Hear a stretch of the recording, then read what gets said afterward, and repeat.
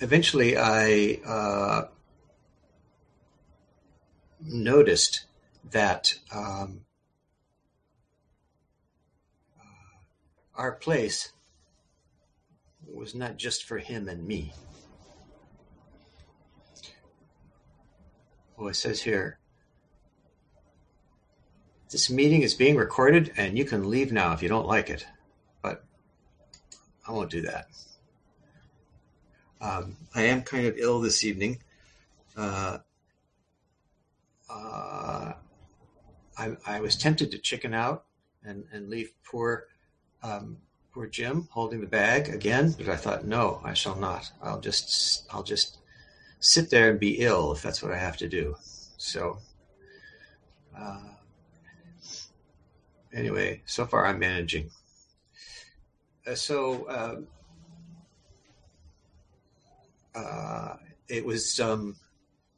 was fun and encouraging to notice that what we had called our place belongs to everyone, and that everyone is there. So I'd like to invite all of us to inhabit our place. And of course, that's what we were just doing a little while ago when we called it Zazen. And then we did it again and we called it service. And now we're calling it Dharma Talk. But it's all our place. So I thought we could just hang out there for maybe a minute and appreciate this place of meeting that travels with us always.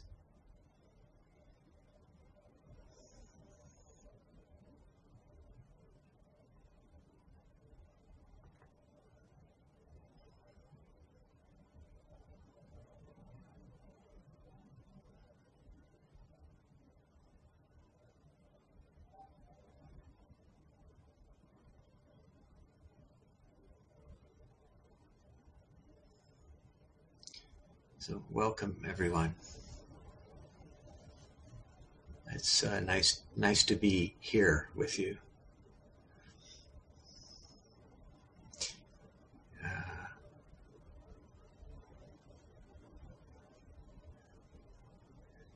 Each of us completely unique, and each of us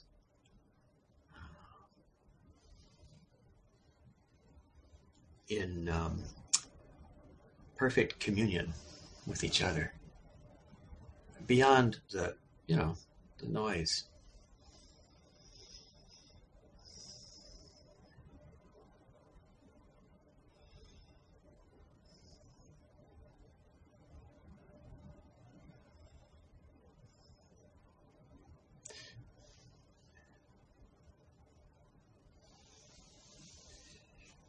We don't have to do anything special to that is, you don't travel to our place. It's always with us. So this is a profoundly comforting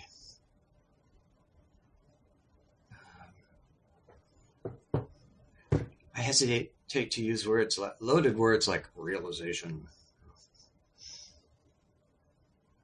but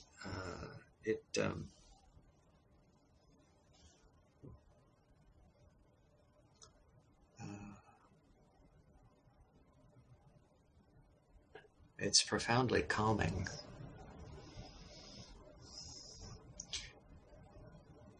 And maybe especially so in times when things are a little kind of topsy-turvy feeling.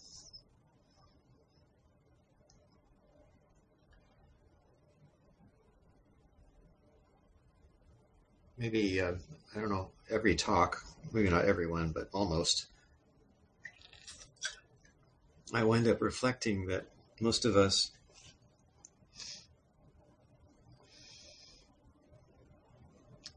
are in a situation that is in some important ways heavenly,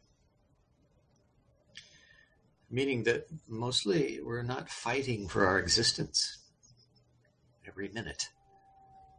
And there are plenty of beings for whom that is their life. And that may not be the typical view of heaven, but I think it comes closer to the actuality of the heaven realms.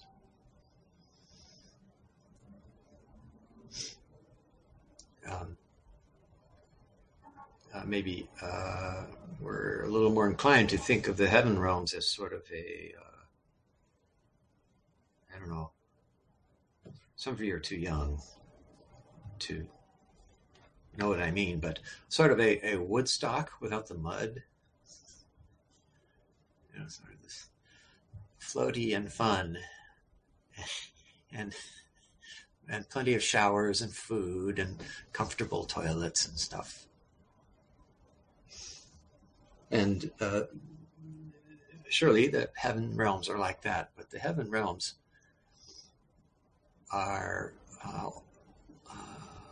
places, if we can use that term, which, unlike the other five realms, are not dominated by a single emotional current, emotional and karmic current. And if you're familiar with Buddhist cosmology, you know that each of the six realms has some characteristic. And for instance, the hell realm is kind of dominated by anger. The animal realm, dominated by fear. The hungry ghosts, dominated by hunger.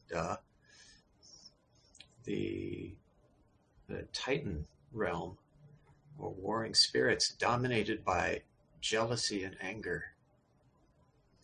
The heaven realm, characterized by, well, you could say, bliss or ease or lightness. And the human realm has all of them. So this is a special advantage when it comes to practice, that there's not one dominating current exerting tremendous karmic force on the beings who have arisen there. So that is pretty special.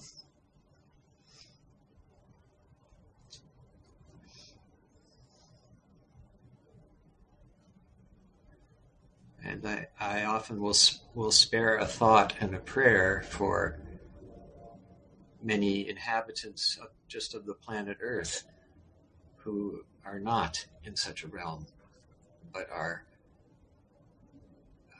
crushed by one or another weight.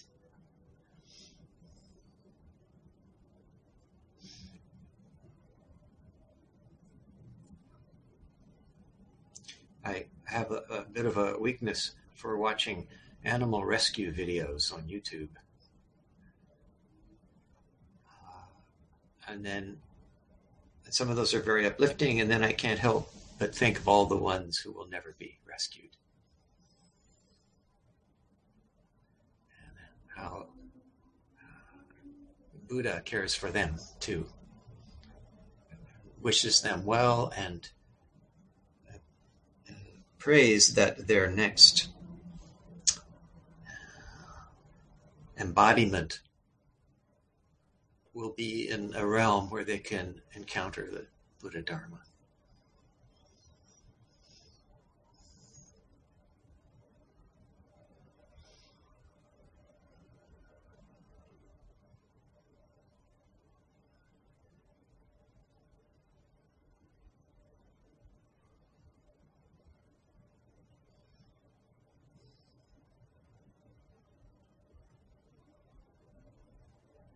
So we may not necessarily think that we are in a heaven realm all the time, and of course we aren't, because Buddhist cosmology has room for the understanding that we're actually taking birth and experiencing death in all of the realms, maybe in the course of a single day or an hour, or maybe even in a few moments, passing into and out of all of the realms. In addition to where our, I don't know, our mailing address or something, which perhaps is in the human realm right now. But we visit all of them, which means we have the opportunity to embody the Buddha way in all of the realms. And if we, if we trust that and trust the Buddha way, then our presence there will benefit other beings who are maybe in a situation where there is less movement and less possibility.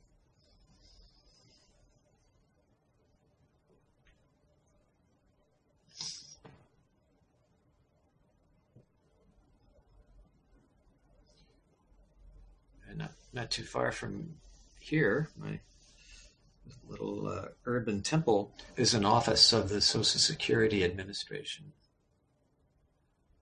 And if you walk in there, the proximity of the hell realm is very obvious. And the sufferings of beings are tangible. So it's a very hard space to occupy. One may, of course, have no choice. And then to have encountered in our own lives the saving grace of the Buddha way is an incredible gift.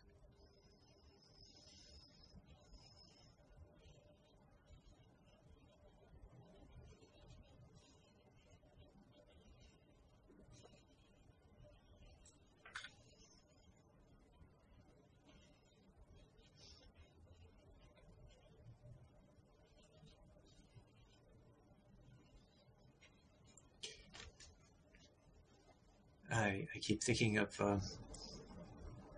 a line from the late Leonard Cohen Roshi.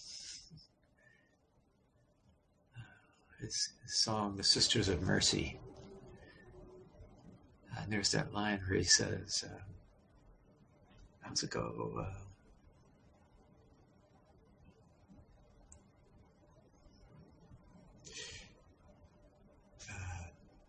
I've been where you're hanging. I think I can see where you're pinned. When you're not feeling holy, your loneliness says that you've sinned.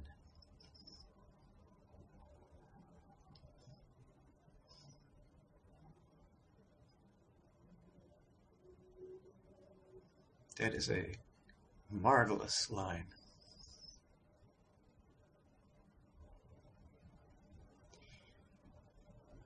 And I think points usefully to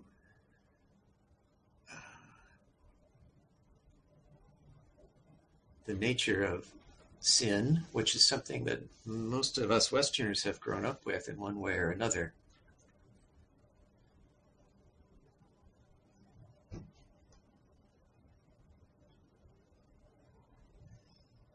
And,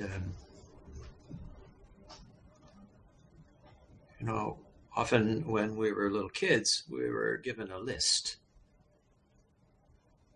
a rather lengthy list of better not do this or this or this. And then there were the explicit ones, And then there were the implicit ones, which you didn't really usually find out about until you transgressed it and someone smacked you. And all you could do was think, but I didn't know. Yeah, well, now you do.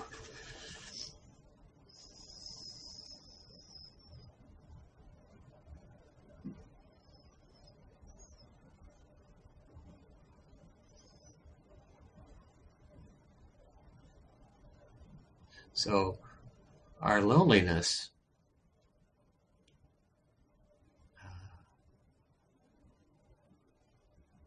can tell us about sin, which is a kind of alienation.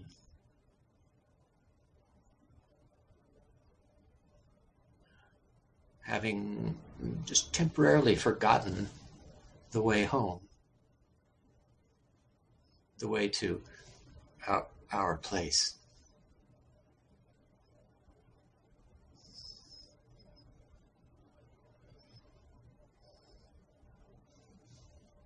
And the inevitable result of that is loneliness. So that's much closer to the heart of sin in a way that I think is maybe a lot more useful for us.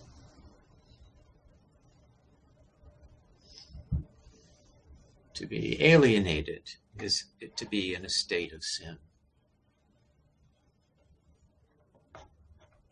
And sometimes there's an alternative, which is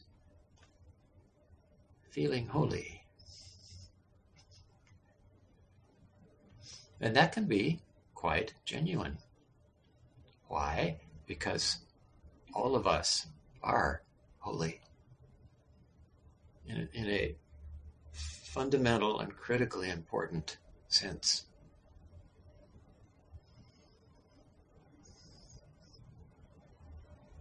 It would be too much to go through the day burdened with that notion. Oh, I'm holy. I hope everyone appreciates how holy I am. That would be a pain.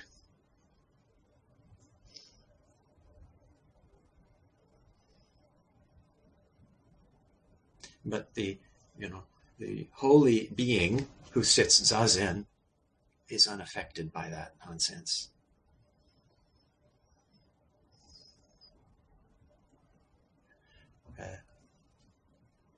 All of the beings in our place are holy.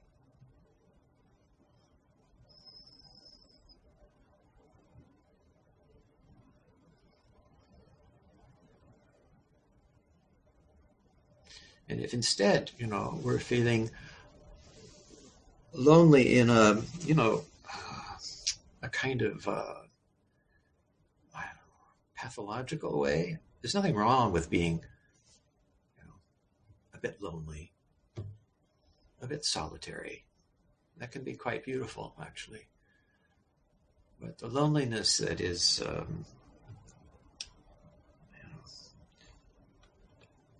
feels like somehow we're bleeding, we're losing blood.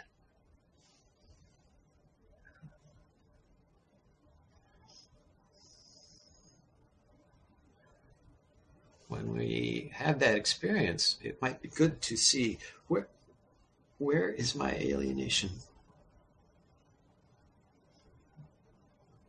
What happened that I forgot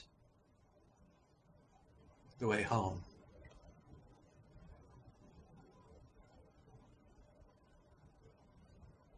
The way to Sesame Street, or our place.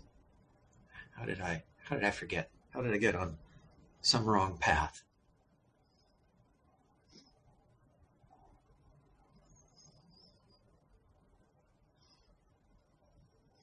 Well, maybe I'll just be still a moment.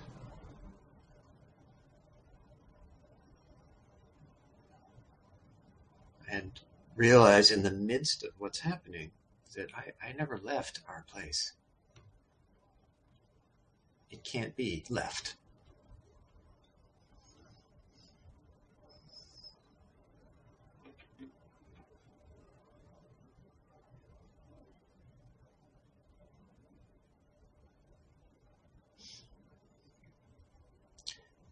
then that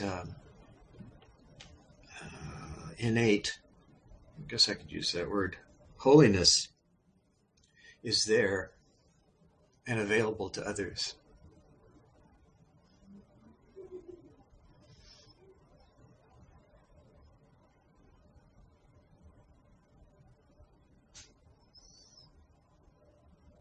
I guess innate is an okay word.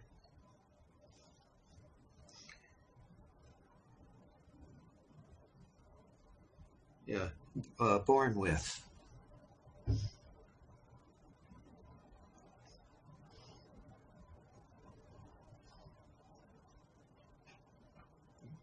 A holiness that we don't need to be conscious of.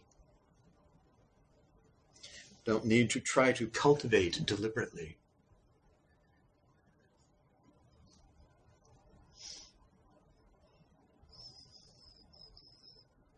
But to allow ourselves the space to be in the midst of.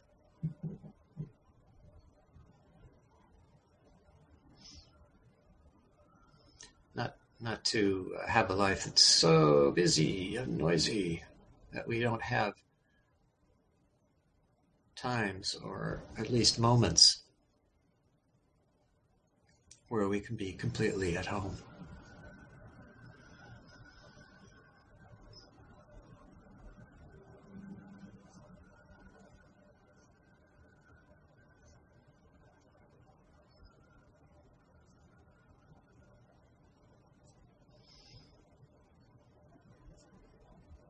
You know, someone might say, but wait, isn't,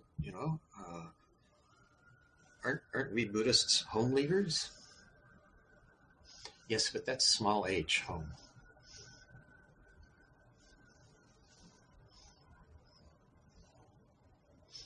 The home you can deliberately put together the way you like. That's all right, nothing wrong with that. But that's not the home we're talking about. We're talking about the home you never left or will leave.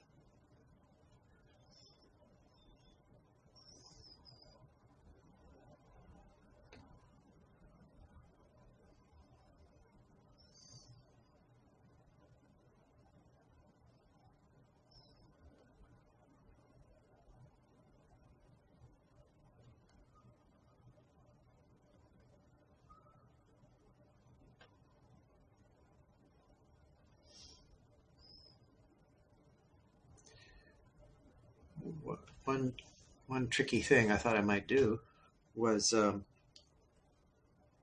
maybe I'd just talk for a couple of minutes and then see if I could coax people into asking questions.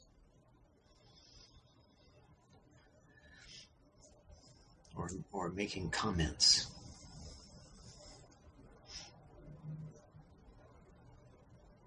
Even at the risk of being accused of just running out the clock in some stagey fashion. Hi, Reverend Mio. Thank you. Could you kind of elaborate on what you meant by people fighting for their existence? Oh, is that Will? Yes. Thanks, Will. I meant pretty much literally that just to stay alive has to be the ongoing focus of their activity, because they have no food or space or safety or clothing. And it's far more common, I think, than is easily visible from where we are. And it's even more frantic in the non-human realm. Something like that, anyway.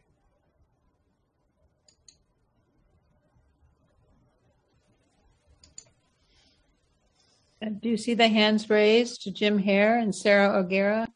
I can if I slide the view window back and forth. So if I miss somebody, just sing out. Hi, Meow. This is Jim. Hi, Jim.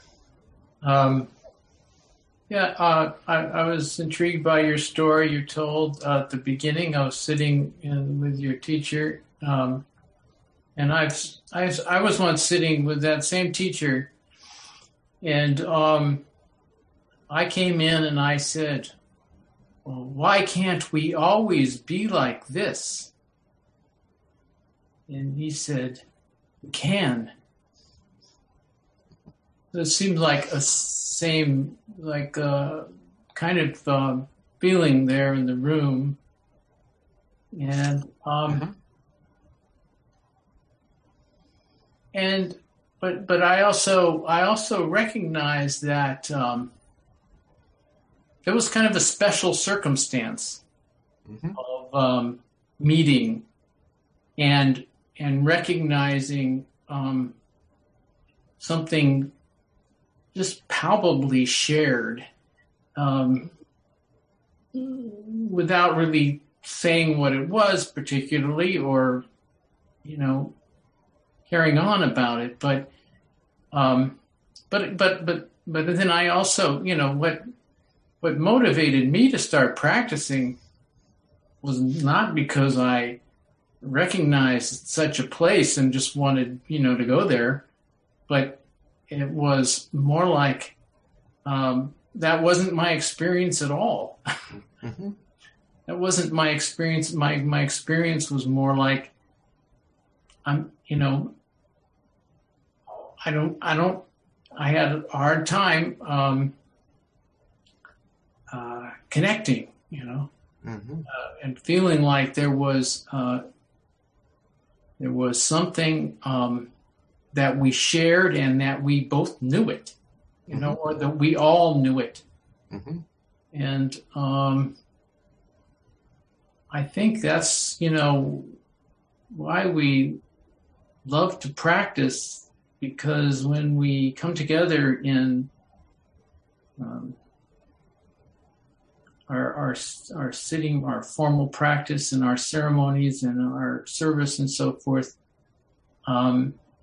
at some point, it really develops a feeling that we've landed in our place, and it's palpable. Mm-hmm. And that changes things, wouldn't you say? And that changes things, yes. And that but it doesn't, it doesn't cure the whole situation. Right. Well, I know what you mean, but I think you could also say, actually, it does, which is kind of frustrating in a way. But I certainly know what you mean, and it's kind of a joyful thing that subsequent to that.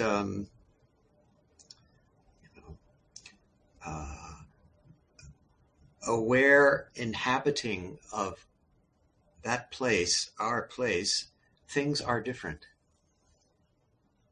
And Suzuki Roshi said, it's only a little bit. But boy, does that make a difference, that little bit. And that is one way to talk about the magic of practice.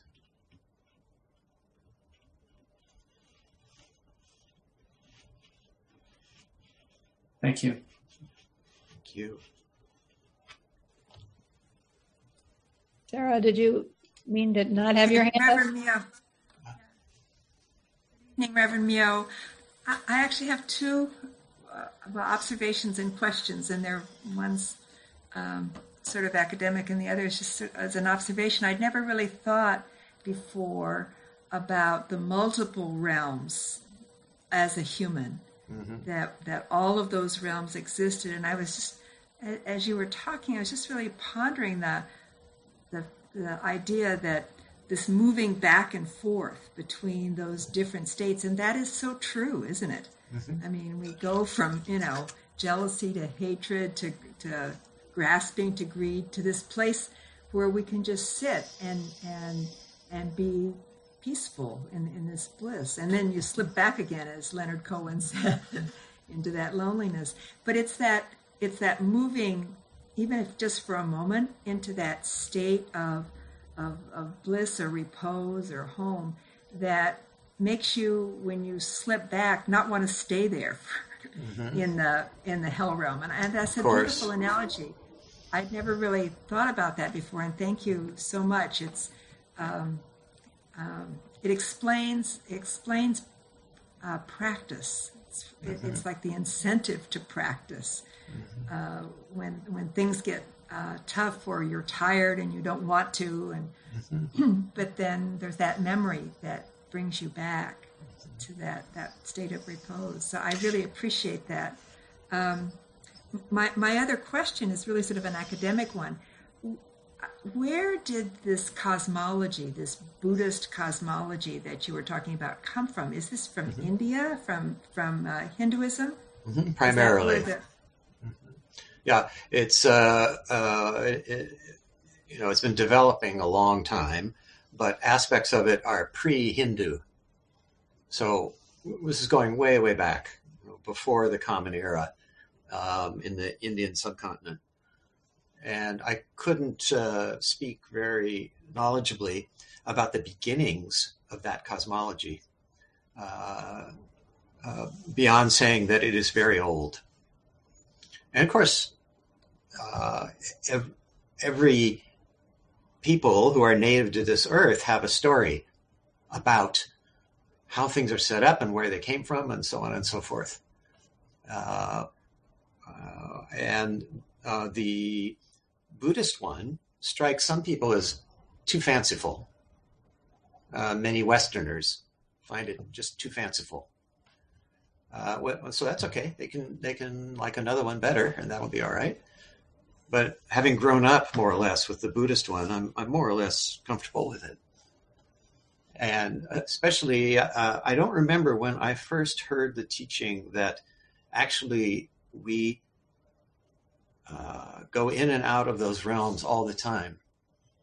We're not just fixed in the human realm until we drop this body. That's another aspect of it.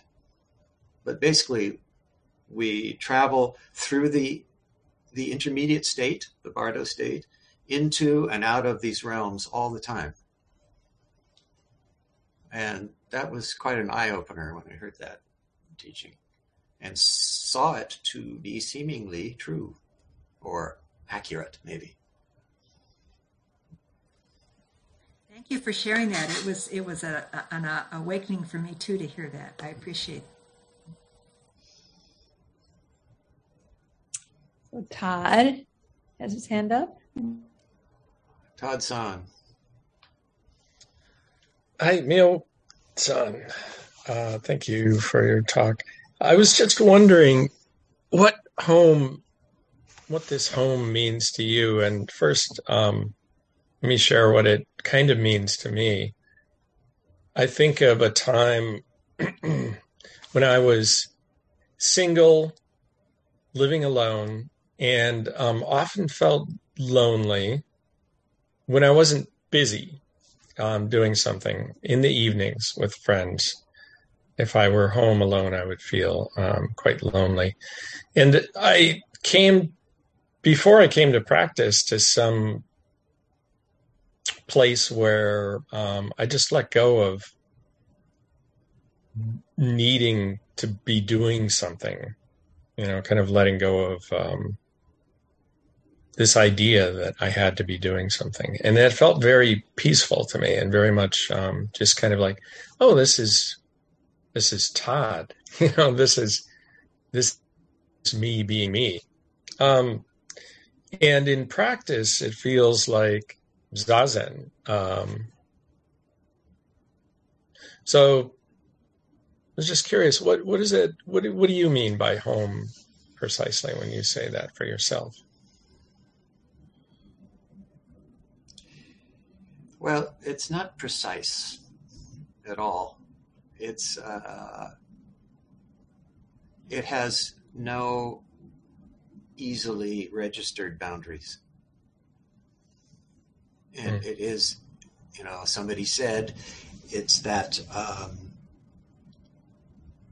what did they say? It's a circumference where the center is everywhere and the edges are nowhere. Mm. Therefore, everyone is in it. Everything is in it. And does that mean there's necessarily a particular affective quality?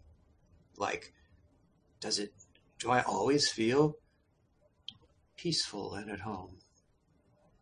No. Sometimes I feel rattled and at home, or afraid and at home. And yet the sense of being at rest is still there. Which is, sounds like gobbledygook, I understand, but that's about as close as I can get, I think. When you first started speaking, I thought you were talking about, I know you don't like the word, but realization. And, yeah, I shy away from that. It's so. But that doesn't sound. But you also sound like it's a difficult experience. Can be. Well,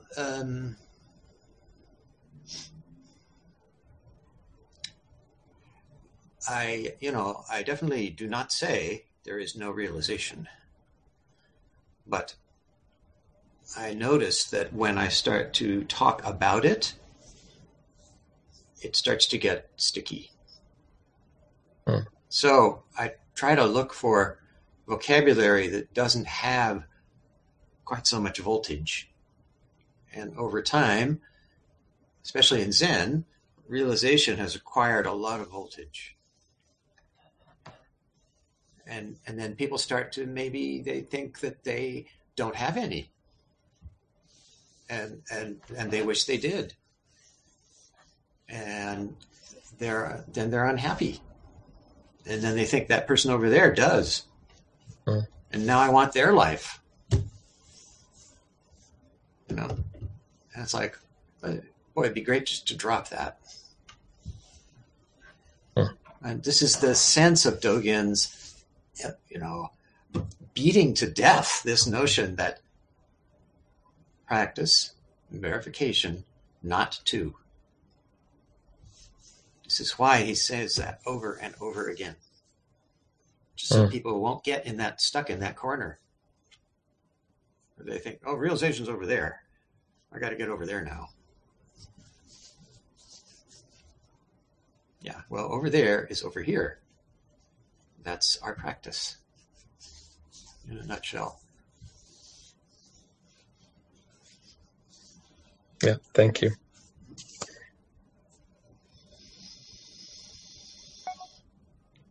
Larry-san. Miosa, thank you so much for your talk. And I really appreciated that last dialogue between you and Todd, and makes me almost hesitant to even bring up because I think my comment is tinted with, well, how else do I communicate except through words? But they seem go ahead.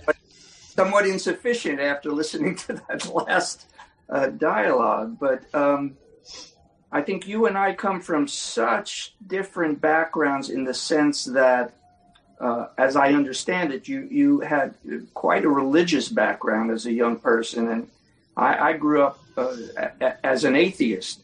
And so when I hear you use words such as holy, I kind of, it makes me feel a certain way. But I will say that was the most acceptable use of talking about holiness that I have ever heard. It's closest to what I can. I have some comfort level with it, and without getting stuck in the words. For me, if I were to say, well, how did that reach me? I can only say from an experiential standpoint, I feel like if you were to say it's so ordinary that it's special, that kind of approaches what the word holy feels like for me in my practice. Well, thank you. You said it, so I didn't have to. Yeah.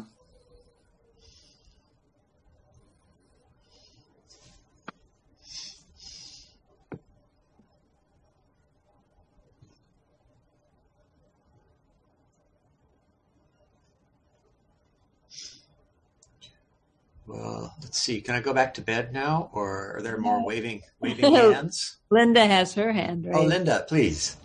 Linda-san. Thank you, Mio-san. When you were talking to Todd, the phrase that came up for me was, isn't home a state of mind? And then I thought, it's a state of one mind. And that felt that felt good to me. Mm-hmm. Felt true to me. Of course, then the song New York State of Mind came in and interrupted that thought. But and I think for a lot of people, for me and for a lot of people, the easiest way to access that is in nature. Yes. Uh-huh. And I can remember so many times just, sitting at night camping or something and looking up at the sky, and so many people will say in a situation like that, makes me feel so small. And I never had that experience. For me, those times made me feel so connected. Mm-hmm. And that's why when I'm really feeling down, I love to go into the redwoods. Yeah. A lot of Suzuki Roshi's finest and most succinct teachings are in these little throwaway remarks that he would make. And, of course, one of them is, nature is the true teacher of Zen. Mm. Yeah. And that's in some ways a very Japanese thing, but it also reflects our practice. And the Japanese have a word for forest bathing. I can't remember what it is. That sounds very Japanese. Yeah. And of course, we can all do that. Thank you.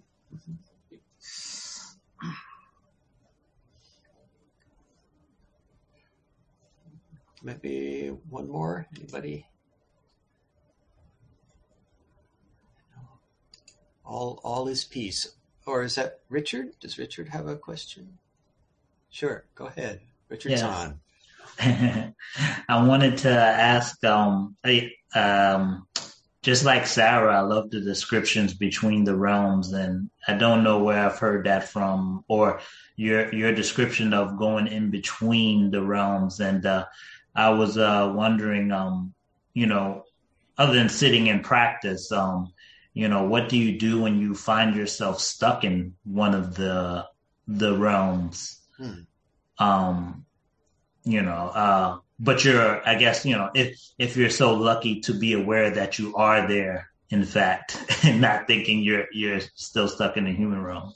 Yeah. Well, if you are aware, as you say, then you're not actually stuck. So that's important. And in fact, the sense of being stuck in these realms is part of the obscuring or obstructing karma of the situation. Because in fact, we aren't stuck. Mm-hmm. And this notion of the Sanskrit, they call the antarabhava, or in Tibetan, the bardo, the in-between state, mm-hmm. Our every moment of our life is full of these transitional points, mm-hmm. moving from one to the other. So we're in constant motion. Mm-hmm. And as I say, even though maybe our mailing address is in the human realm, mm-hmm. we're constantly in transition and moving into and out of all of these other realms. So visiting these other realms when we find ourselves in one or another such place.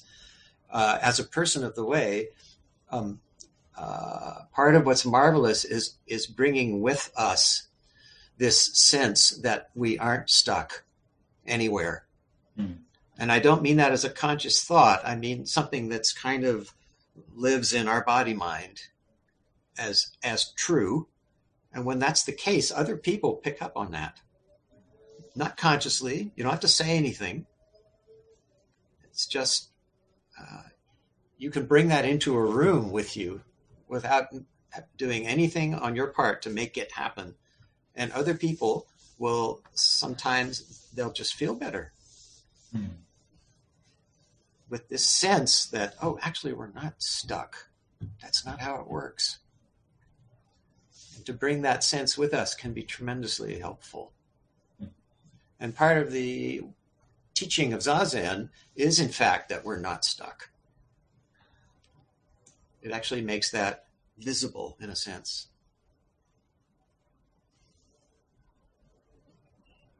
Yes, thank you. That's what I say tonight, anyway. Thank you so much for elaborating on that. Sure.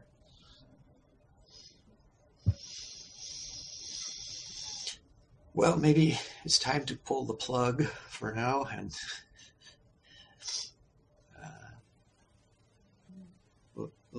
let Zoom go back to sleep for a while. Thank you all for inviting me to share this space with you. Mm-hmm.